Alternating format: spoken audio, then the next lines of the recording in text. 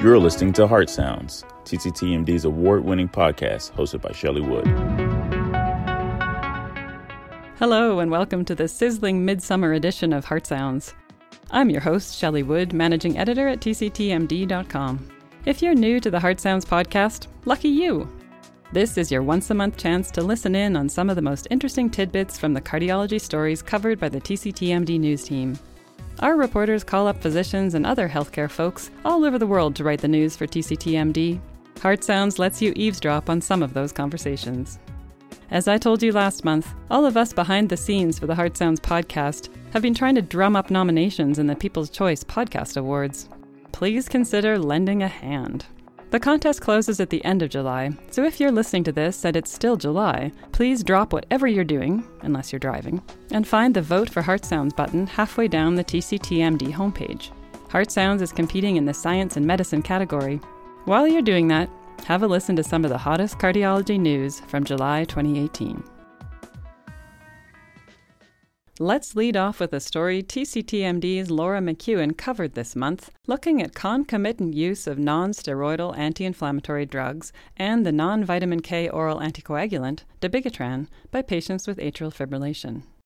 According to a new analysis from the RELY trial, this combo should be avoided. Compared with patients who did not use NSAIDs, NSAID users, who made up nearly 2,300 of the 18,000 patients in this trial, had a significantly increased rate of major bleeding, major GI bleeding, and risk of stroke or systemic embolism. NSAID users were also more likely to require hospitalization than non-users. The analysis was led by Anthony Kent of Yale New Haven Health in Bridgeport, Connecticut, with results published in the Journal of the American College of Cardiology. Laura spoke with senior researcher Michael Ezekowitz of Thomas Jefferson University in Philadelphia. He stressed that the number of older adults taking NSAIDs who also have AFib is growing, and there are few other options for pain relief in this group. What's more, many doctors treating these patients may be unaware of the risks. This clip includes two separate pieces of Laura's conversation with Ezekowitz. There needs to be education on this. And the general practitioners, particularly in my experience, are unaware of this danger. And, they need to be diligent in reporting that the risk of bleeding and the risk of strokes and systemic embolization in this patient population. What we're trying to say here is that these drugs should be avoided because of the complications, but they're not absolutely contraindicated because the options may be even worse than the NSAID. So we have to be careful. So individualized and used sparingly or not at all? Yes, but preferably not at all.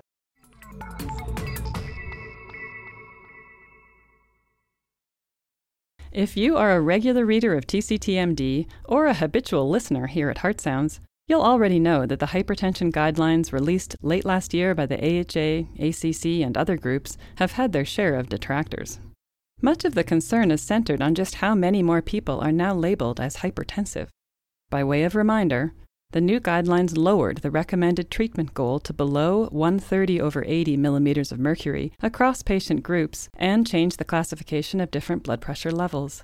Stage 1 hypertension now starts with a systolic pressure of at least 130 or a diastolic pressure of at least 80 millimeters Hg. In a new study led by Rohan Kira of UT Southwestern Medical Center in Dallas, researchers decided to put this dramatic increase in perspective. They calculated what would happen if China, a country of more than 1.4 billion people, were to adopt the new U.S. guidelines. Kira and colleagues found that 55% of people aged 45 to 75 in China would be classified as hypertensive. That's up from 38% under prior recommendations. That compares with 63% of Americans in that age group, up from 49.7%, according to the new hypertension definitions. Todd Neal covered this story for TCTMD and spoke with senior author on the study, Harlan Krumholtz of Yale University. Krumholtz made the point that while the sheer numbers are boggling in and of themselves, there are other societal questions that need to be asked. part of this is about thinking about the implementation side of guidelines and what it would take in order to achieve it. And I think it's meant to inform a public dialogue about whether this is a good direction, whether not only in an ideal world where you could get everyone to a lower blood pressure, would that be beneficial, but in the real world where you have a certain amount of resources in order to provide health care to a population, what's the best approach? And if you are to accommodate, so many more people being under treatment or under surveillance, you got to start thinking, how do you do that? And if you do want to go in that direction, it may stimulate you to think that, well, maybe we need non-physicians to be providing a lot of the care for hypertension because we simply don't have enough physicians to be able to provide all the care that would be necessary if you were to try to comply with a looser definition of hypertension.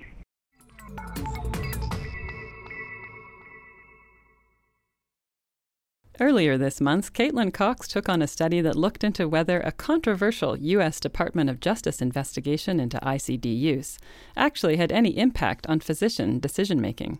Back in 2005, the U.S. Centers for Medicare and Medicaid issued a national coverage determination for ICDs, specifying, among other things, that implantation of the devices should be delayed until 40 days after a myocardial infarction and 90 days after PCI or CABG. In 2008, 2 individuals filed a formal complaint under the False Claims Act that these waiting periods often went unheeded. The DOJ launched its investigation that year, only announcing it to hospitals in 2010 and to the public in 2011. Ultimately, more than 500 hospitals settled with the agency for more than $280 million. For the new JAMA paper, researchers compared ICD volumes for 2007 through 2015 between hospitals that did and didn't settle with the DOJ. Hospitals that settled saw sharper decreases in ICDs for primary prevention compared with those that didn't settle. Moreover, secondary prevention with ICDs held relatively steady, and patterns didn't differ based on whether patients were or weren't Medicare beneficiaries.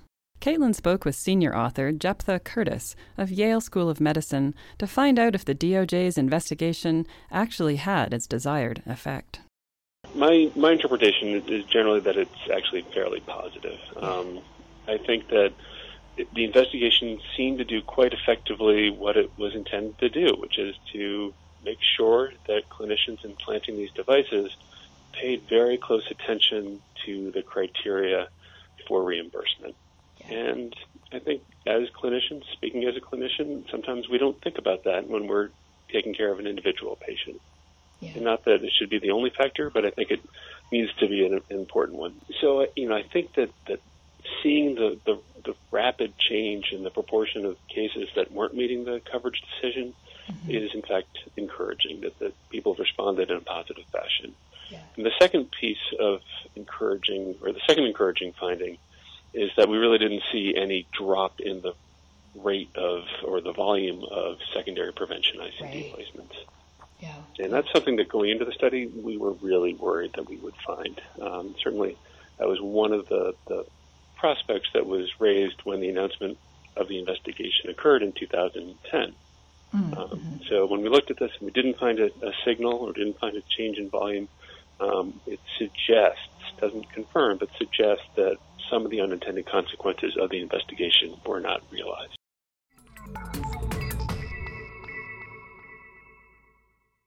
On July 10th, the United States Preventive Services Task Force issued new recommendations for the use of non-traditional risk factors in the assessment of cardiovascular disease. The USPSTF concluded that there is insufficient evidence to assess the risk-benefit trade-off of 3 add-on tests: high-sensitivity CRP, ankle brachial index, and coronary artery calcium. This last, in particular, appeared to baffle many of the experts contacted by TCTMD, several of whom said that the USPSTF seemed to ignore nearly a decade worth of data on coronary calcium tests. Michael O'Riordan wrote our first story covering the USPSTF news for TCTMD. A few days later, Yael Maxwell got an earful on this same subject at the annual meeting of the Society for Cardiovascular Computed Tomography in Grapevine, Texas. I hope you'll seek out both Mike's original story and Yael's follow-up on TCTMD. In the meantime, here's Khurram Nasir of Yale University School of Medicine speaking with Mike, explaining why he thinks the USPSTF has not kept up with the evidence. Immediately after Nasir, you'll hear from Ron Blankstein of the Brigham and Women's Hospital, who spoke with Yael at the SCCT meeting. Since 2013, the requirement was we were overestimated risk in majority of the individuals. About 2/3 of them are statin candidates, and our stakeholders are really looking something that can de-risk uncertain patients so they can make informed choices about their status. And at a population level, we don't have to treat so many people, and that's what the studies have established, all of this work, including ours. SCCT consensus guidelines endorsed that. And mind you, it didn't endorse for screening. It endorsed for shared decision-making. And I believe that the new AHA prevention guidelines will come out strongly endorsing this concept. Unfortunately, the USP task force is still stuck in that old screening paradigm. We have moved on from the screening aspect, and I think so it's time that they move on from this and understand this is a decision aid rather than a screening tool. And if they start looking at it from that prism, they'll understand the value that it imparts. I think there's a tremendous amount of data showing that calcium score adds on top of traditional risk factors, that it adds on top of the pooled cohort equations. And as such, selective use of calcium scoring is, in my mind, completely supported by data that we have right now, and should have gotten a Class C recommendation by the USPSTF. So by not doing that, we are really depriving patients of an important test.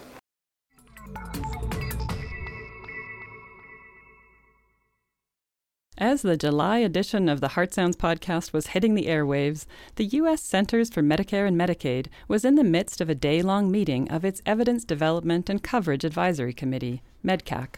The goal, to review the national coverage determination for transcatheter aortic valve replacement, and, in particular, to reevaluate whether procedural volume requirements for starting and maintaining TAVR programs are supported by the current data.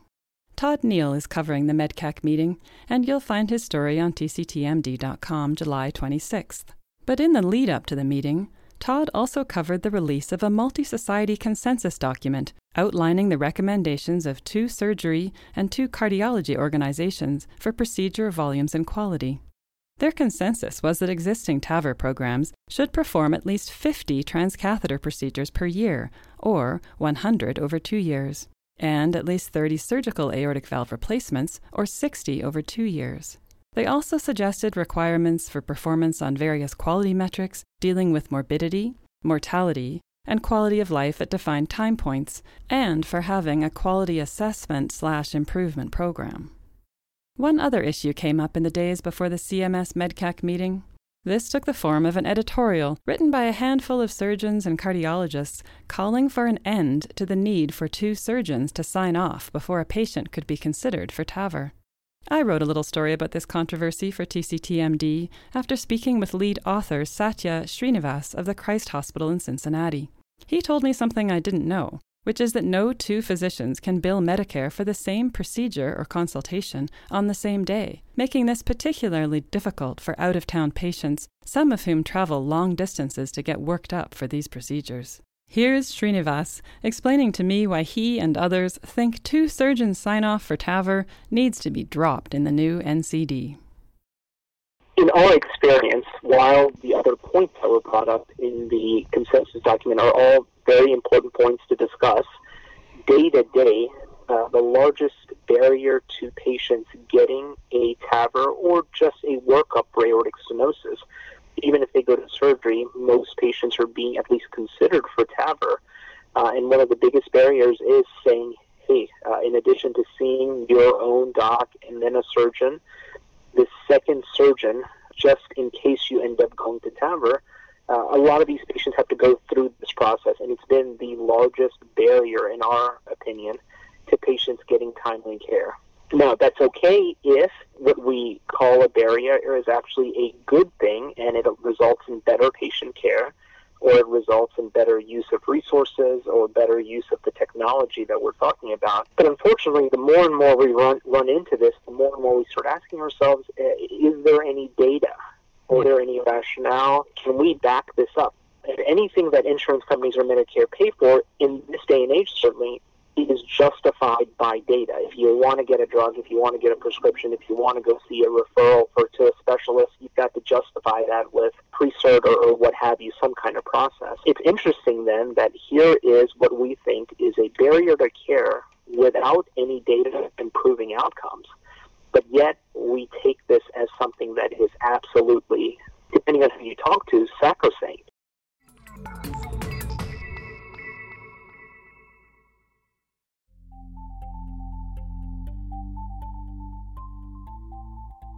That is that for the July edition of Heart Sounds.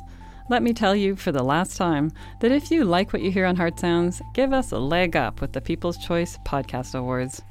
As mentioned, you can find the Vote for Heart Sounds button halfway down the TCTMD homepage in the podcast section. They don't make voting particularly easy. You've got to register and get a link via your email to continue, presumably so they know you're a human voter, not a bot. I hope you can leap gracefully through all those hoops and ultimately vote for Heart Sounds in the science and medicine category. I figure if you find folks were interested in taking it easy, you probably wouldn't have gotten interested in medicine in the first place, and you wouldn't be listening to this light and fluffy podcast. We've got lots going on next month. Yael Maxwell has been working on a feature story looking at how physicians keep up to date in 2018, so keep an eye out for that in the next few weeks. We've also had journalism grad student Lucy Hicks with us all summer. Lucy is this year's recipient of TCTMD's Jason Kahn Fellowship, and she's been turning around some great stories. You'll be hearing more from Lucy herself in next month's edition of Heart Sounds. At the end of August, I myself, along with TCTMD reporters Todd Neal and Mike O'Riordan, will be on the ground covering the ESC Congress in Munich. Hope to see some of you there. In the meantime, if you have a news tip for us, drop me a line. You can find me via my bio on tctmd.com, or I'm Shelleywood2 on Twitter. I count myself pretty darn lucky to work with the great folks at TCTMD News, who help me pull together this podcast each month, and who kindly share their audio clips for your listening pleasure. Thanks also go to Albert Berkshire of Great Creative, and Daniel Parker in the CRF Studios for making me sound halfway decent. As for all of you out there listening, thanks for tuning in to Heart Sounds.